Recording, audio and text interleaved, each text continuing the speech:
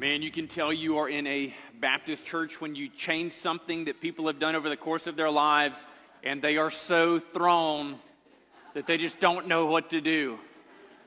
Man, we now stand for the offering. You talk about a paradigm shift. We also believe in the exclusivity of Jesus Christ and his salvation in his name, but we now stand for the offering. I'm so thankful for Caleb, who is going to be leading us in worship and is going to be leading out in our band and running all of these things and taking care of that. And so you're going to want to thank him and thank him for his dedication to the Lord in serving us here at Ridgecrest. And remember to stay standing. You know, it used to be that when you would preach, you'd sit and they'd stand. But hey, we are Baptist. And so we're just going to keep this way for now. Anyway, Galatians 6:11 through 18 is where we will find ourselves this morning. Galatians 6:11 through 18.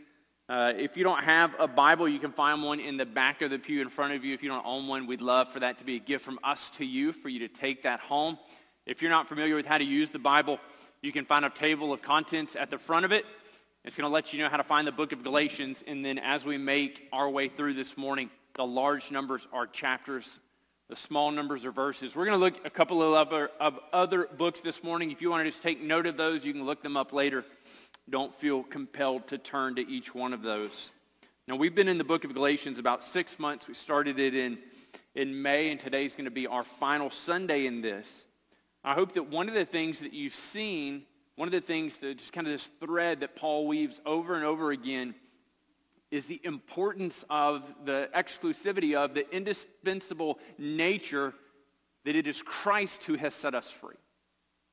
So it's nothing I've done, it's nothing I am, it's nothing I'm going to do, but Christ, his death on the cross, his death, burial, and resurrection is what sets you and me free. It's how we enjoy freedom in him. It's how we enjoy the new life. And he has been pushing back over and again against this group of people that have come into town and said, listen, that's all well and good, but you need to do all of this other stuff as well if you want to step into relationship with God. And so we feel ourselves in these moments where we begin to believe that message is true, feeling like we are decidedly inadequate. I remember when I was a little boy, I loved Superman, I loved all things Star Wars, and I loved the idea of telekinesis, right? I loved the idea of kind of being able to move stuff with my mind, and I remember watching TV one day, and it was this TV show that was made to look like real life, and it had a name like That's Amazing, or kind of like this Ripley's Believe It or Not, and this guy came on there, and I remember the host asking him, so what you got? What can you do? And he said, I can move pencils with my mind. Now listen, this may not seem like much to you, but I was down with whatever he had to say. And the host says, well, that's really interesting. Let's see it. And so they put out a bunch of number 2 pencils, presumably because he's going to take a standardized test later. And so they put them out on the table in front of him, and he does this number. I mean, just eyes big, eyes small. Eyes big, eyes small. And all of a sudden, this pencil begins to just shake like this. And then it begins to roll forward and then back, forward and then back. And the host says, that is amazing.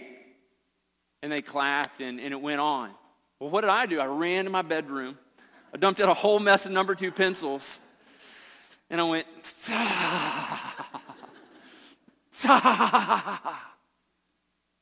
for hours. My parents still speak of it as the golden hours. And I just began to think, what's so special about him that isn't in me? Why can't I move pencils with my mind? And I began to have this struggle in the sense that there must be something he has that I don't have. But in reality, I was trying to attain to a feat that was impossible for me to accomplish.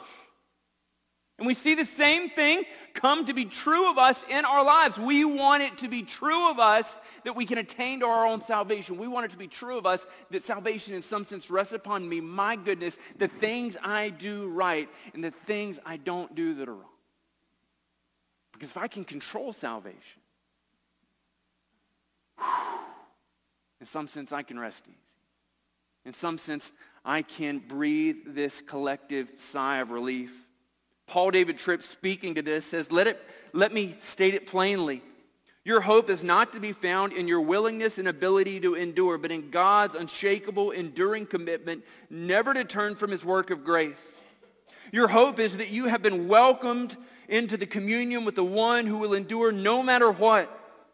Why is this so important to understand? Because your endurance will be spotty at best. There will be moments when you will forget who you are and live as a grace amnesiac. There will be times when you get discouraged and for a while quit doing the things God calls you to do.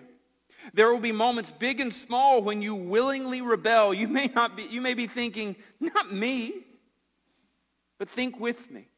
When you as a Christian say something nasty to another person, you don't do it because you're ignorant that it is wrong, but because at that point you don't give a rip about what is right and what is wrong. You see, perfect endurance demands just that, perfection.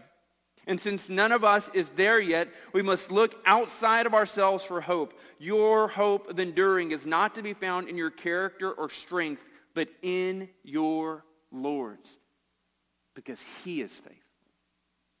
The Judaizers rolled into Galatia, to these 5 cities of this region, and they wanted to captivate the heart and minds of the Christians there to step into a works-based righteousness. And that's the way the enemy still delights in leading us. That's the way he still delights in leading us astray and away from our Lord in redemption and salvation in his name. Read Galatians chapter 6, 11 through 18 with me. Paul writes and says, "See with what large letters I am writing to you with my own hand.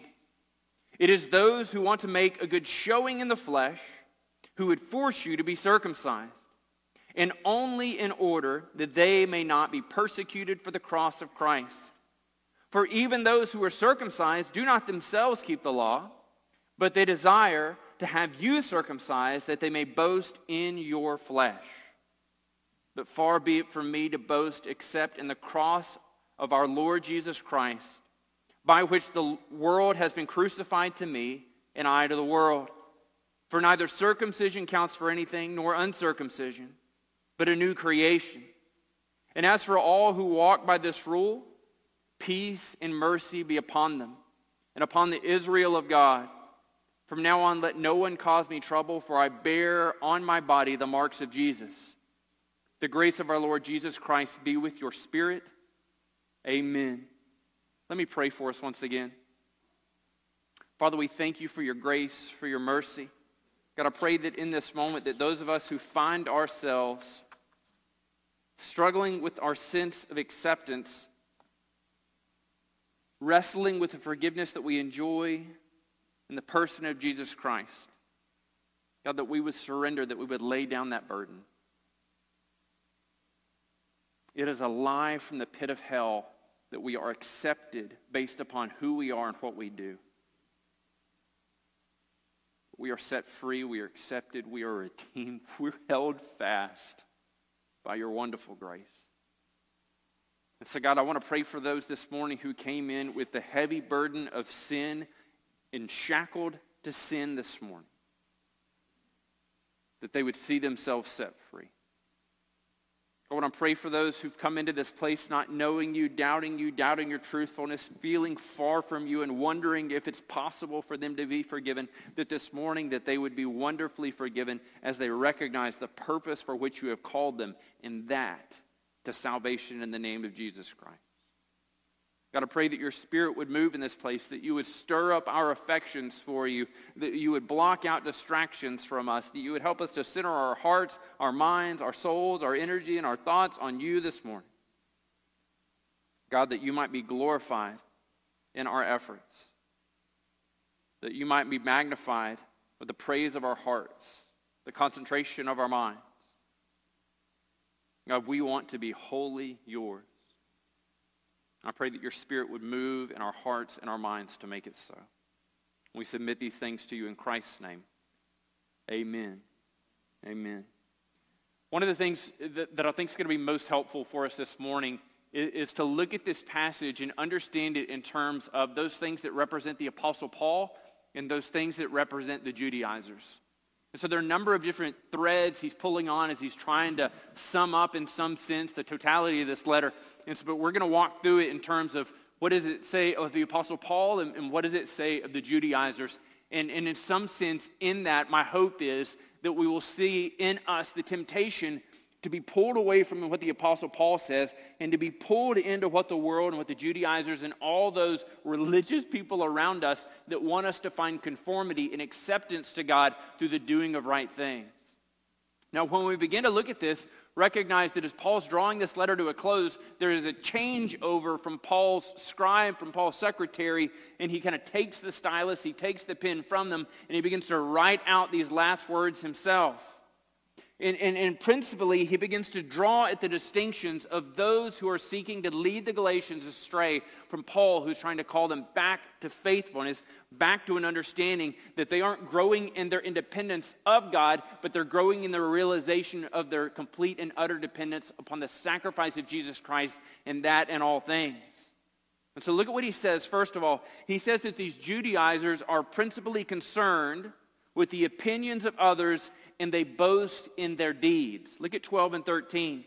He says they want to make a good showing in the flesh.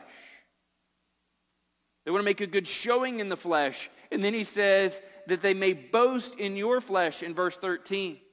They look at the people that are there in these churches in Galatia and essentially the thought occurs to them, oh, we could really do something here.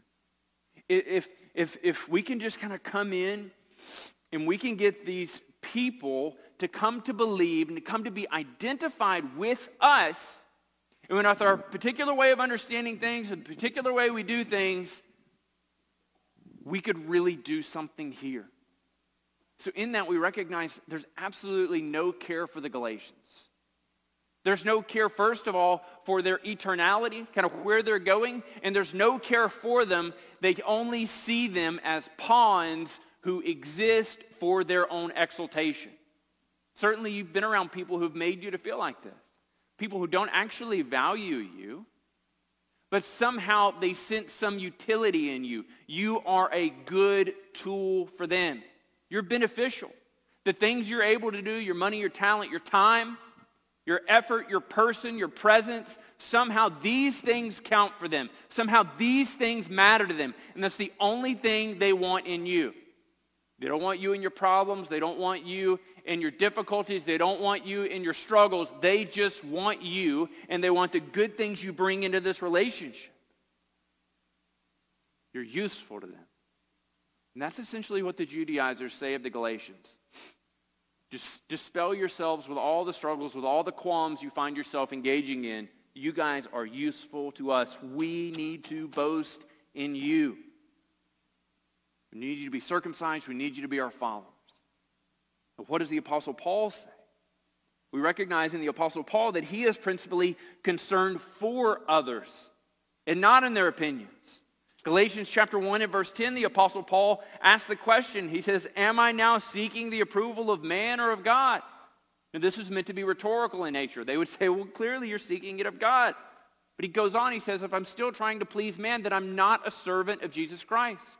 So Paul draws this line and says, listen, if our primary concern over the course of our lives is pleasing people, you're going to find yourself displeasing your Lord. And this is a pattern that we see true of us today. If we're primarily concerned with pleasing the people around us, keeping them satisfied, letting them look at us and saying, look at how great he is, look at how amazing he is, we will find ourselves moving along the slippery slope of appeasement and moving away from glorification and sanctification, moving away from obedience to our Lord. Paul says there is nothing in this that we want to boast in except in Christ and except in his cross. Look at what he says in verse 14. He had said they long to boast in you. They long to boast in your flesh. They want to make a good showing. They want people to see you and count you amongst their number. They want people to see you as their groupies. But far be it from me to boast except in the cross of our Lord Jesus Christ, by which he has crucified by which the world has been crucified to me and I to the world. So Paul looks at it, and it's curious that he takes this expression, he takes the cross, and he says, I don't need to boast in anything except for the cross. And so Paul finds within the cross of Christ an idea, an ideology, a pattern of behavior, and in fact, even a word in the vocabulary of the Romans, something that is so incredibly repugnant that it wasn't to be uttered, it wasn't to be spoken of in polite company. He takes the idea of this cross, this crux. In fact, within Roman society, they wouldn't say, go crucify him, go hang him on the cross. They would say, hang him on the unlucky tree, because it was completely uncouth. It was completely out of step with keeping with cultural normative behavior to say the cross. Paul looks at it and says, listen, if we empty Christianity of the cross, there's really nothing left. If we empty Christianity of the cross, if we say that the cross is just this radical offense, and perhaps there was a way of communicating salvation, of calling people to Jesus that isn't quite so pushy, it's not quite so edgy, then we find ourselves, in a very real sense, moving in line of this same pattern of behavior. But Paul says, far be it from me to boast in anything except for the cross. Now, Paul had a number of accolades behind his name.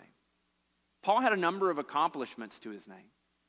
He had started churches. He had been a part of mass revivals. He had been a part of leading certain cities in rebellion in some sense. He had been imprisoned. He had been beaten, and all these other things had happened to him, and he'd seen these amazing things accomplished at the hand of God. But when he says, when it comes time for me to boast, when it comes time for me to say what I've done, to speak my bona fide, this is what I boast in. I boast in the cross of Christ. And this is what Jesus has done through the cross of Christ. He said, this is the world, and the world is crucified to me. This is the world, and I am crucified to the world. The world held no allurement for Paul.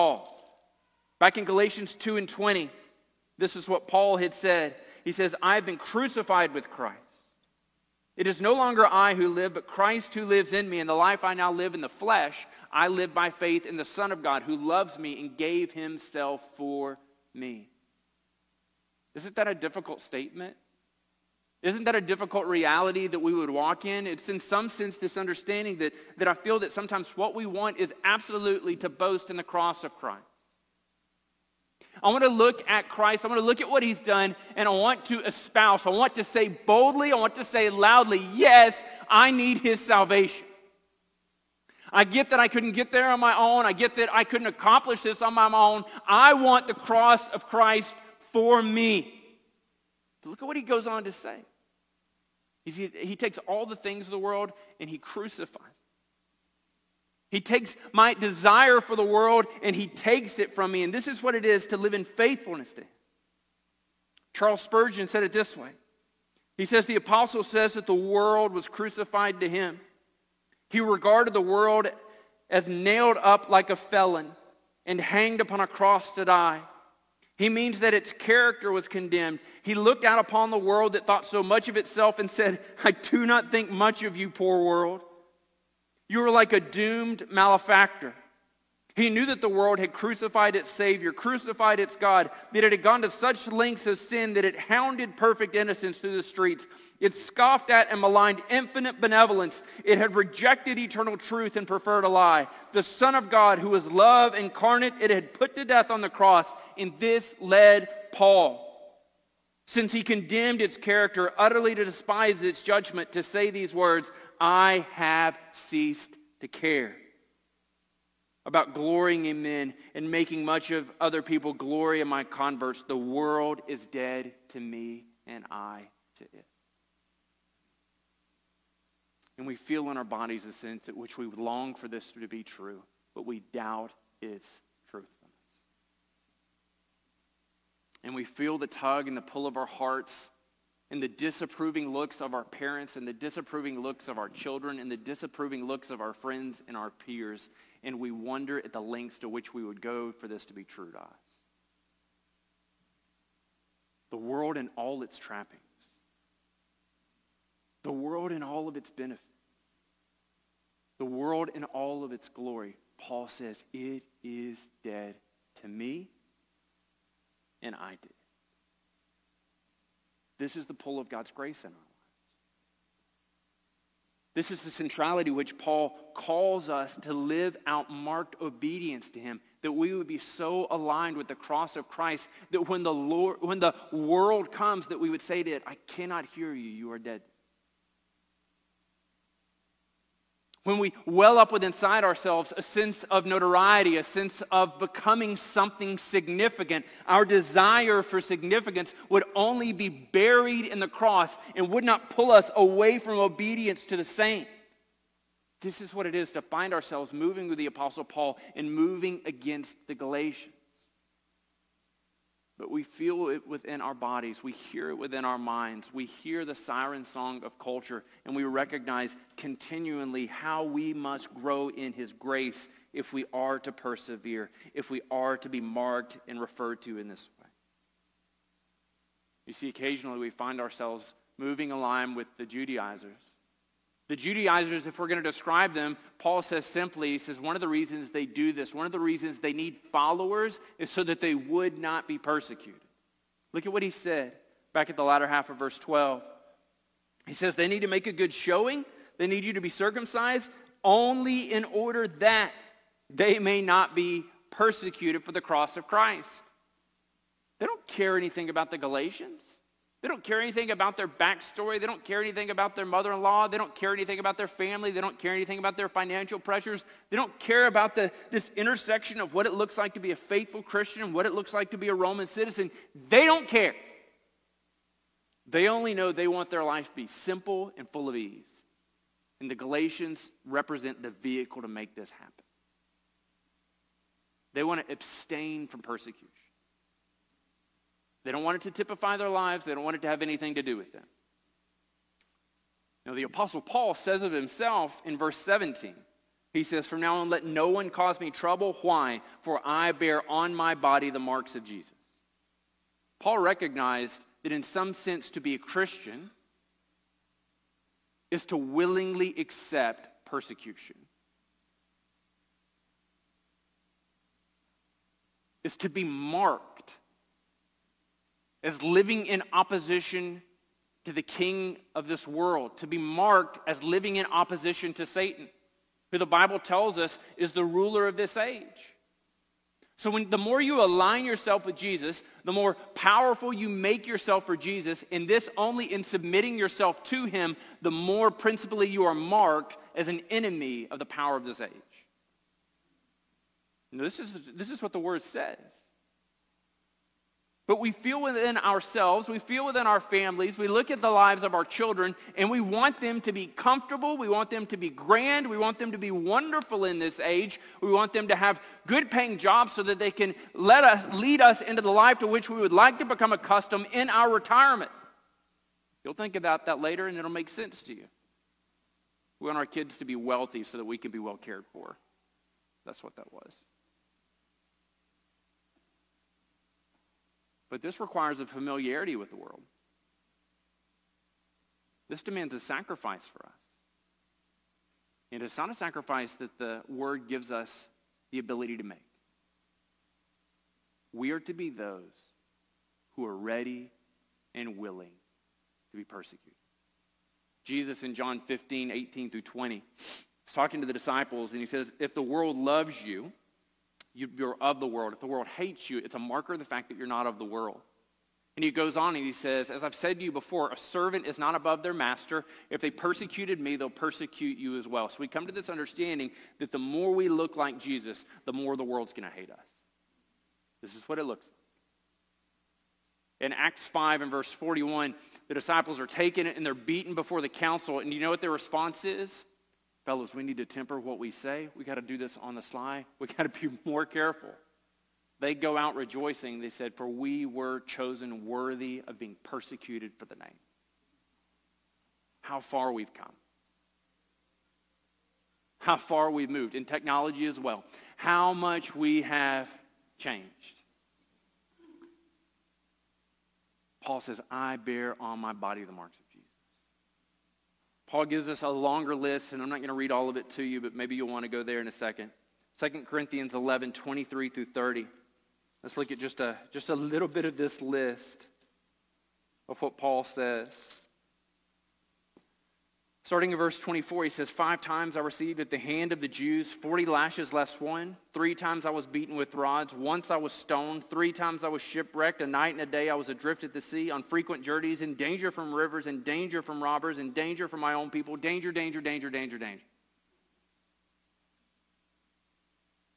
He says, when you look at my body, you can clearly see I'm one who's been marked for the suffering of Jesus. The word he uses here, this Greek word stigmata, is the same word applied to the brand that they would apply to a slave. And so if you were a slave and your owner came to you and he wanted to mark you so that you couldn't run away, so that people would recognize who owned you, he would come to you and he would brand you with an iron. Paul says, this is what my body looks like. On me bear the marks of Jesus. So the question becomes, and the challenge becomes, what lengths do we go to abstain from the marks of Jesus in our life? Or in what ways are we willing to submit ourselves to bear his reproach? To bear his marks. To bear his marks is to bear the identity of being his people. We need to live lives that are marked by a ready acceptance of persecution, not a radical avoidance of it. Recognize, lastly, that the Judaizers are satisfied with a thin veneer of religious faithfulness. Verse 13, it says, for even those who are circumcised do not keep the law. They really just want you to be circumcised. They themselves don't keep the law. They desire to have you circumcised that they may boast in your flesh. Paul, speaking of faithfulness in verse 15, he says, for neither circumcision counts for anything, nor uncircumcision, but solely a new creation. So we look at these Judaizers. And essentially, if we're going to bring this up to speed for us, these would be the kind of people who are faithfully in attendance at church. These would be the kind of people who give financially to a church.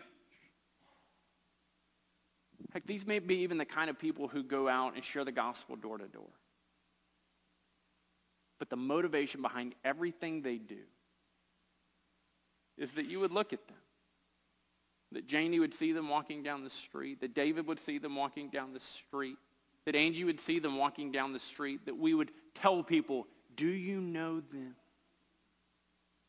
Oh, they're amazing. They give of their time. They give of their money. I frequently see their car parked in the parking lot at Ridgecrest, and I know they don't work for Grubhub, so that's not what's going on. They are amazing. They have staked the trajectory of their lives on being well spoken of by others, of being well liked, of being recognized as being a person of God. But they don't really care anything for the person, for God themselves. See, it's enough for them. It's enough for them that people recognize them as such. They feel no reason to give themselves to a full submission to Jesus. Paul looks out, or at least I can kind of see him there, and he's imagining in his mind the people hearing this letter. And he knows in the people that are hearing this letter, there are those who have already given themselves to taking circumcision. And they're basing God's satisfaction with them on the fact that they've done this. And at the same time, there are those in this gathering hearing this letter read for the first time, and they are so incredibly self-assured because they've not been foolish enough to take circumcision. And they look up at God and they say, you are satisfied in me because I've not been foolish like them. Paul says to both groups, you miss it thinking it's something you did. You miss it thinking it's something you abstained from. This is what matters. A new creation. See, Paul looked at his former manner of existence in the book of Philippians, and he described all of it as waste, all of it as a liability, all of it as a radical encumbrance to coming to know God. And writing in 2 Corinthians chapter 5, this is how Paul describes this new creation. He says, therefore, if anyone is in Christ, to be found in the Messiah, to be found in the one who suffered for your sins. If you are in him, you are a new creation. The old has passed away. Behold, the new has come. There'll be moments over the course of your life. Listen, if you're a follower of Jesus Christ and you are here in this place and you find yourself struggling with sin and you are looking at your failures and the question rolling over in your mind is, am I even a Christian? And you base your response to that question on the pattern of faithfulness over the course of your life. You are answering that question incorrectly. What determines whether or not you are a Christian is what Jesus did and whether or not you believe it to be true. Whether or not you believe what Jesus did and whether or not you believe it to be true for you. You see, in the fullness of time, God sent forth his Son. And what we believe is that my life is full of sinful liability. And what is true of you is that your life is full of sinful liability. You were, Paul writes in Ephesians, dead in your sins and your trespasses. And you liked it there. You weren't dead in protesting. You weren't dead in saying, this is a miserable place. You were dead and you liked it. And while you were dead in your sins and your trespasses, even in that, Jesus died for you. And he bid you to come and receive salvation in his name. You see, he took upon himself the penalty and the punishment for your sins, for your waywardness, for your wickedness, for your restlessness, for your disbelief. And he didn't solely take upon the sins that you committed prior before you came to know him. See, the glorious news of the gospel is that Jesus Christ took upon the sins that I committed this week. He took upon himself the sins that I committed this morning, the sins that I'll commit this afternoon, and the sins I'll commit over the rest of my life. And his death is so incredibly astonishing and powerful that his redeeming death is so incredibly powerful that it carries me all the way into eternity. And that's what Paul calls on us to receive. And that's what Paul calls on us to hear. The fact that we have been made a new creation. The Judaizers came in and they wanted to unsettle them, to have them hear, to have them come to believe that there was something wrong in them.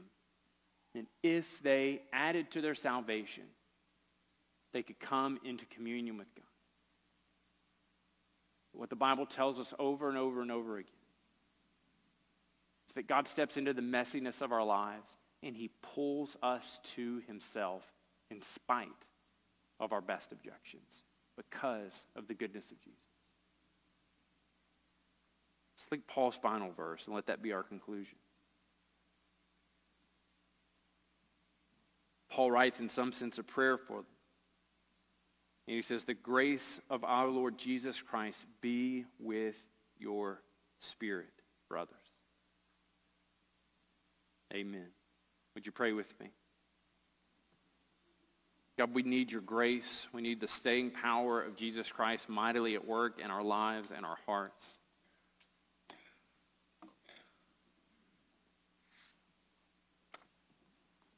We want to be held by you in all things. We want to be redeemed by you. God, I pray that you would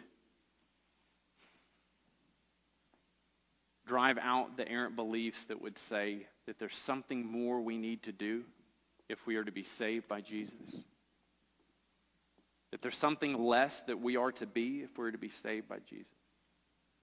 You accomplished salvation for us in the sacrificial death of Jesus. And in his death, and through the power of his resurrection, you call us to yourself, that we might know him, and that we might be forgiven. God, we love you. We surrender this time to you and ask that you continue to stir in our hearts and draw us closer to you and make us more like you. In Christ's name, amen.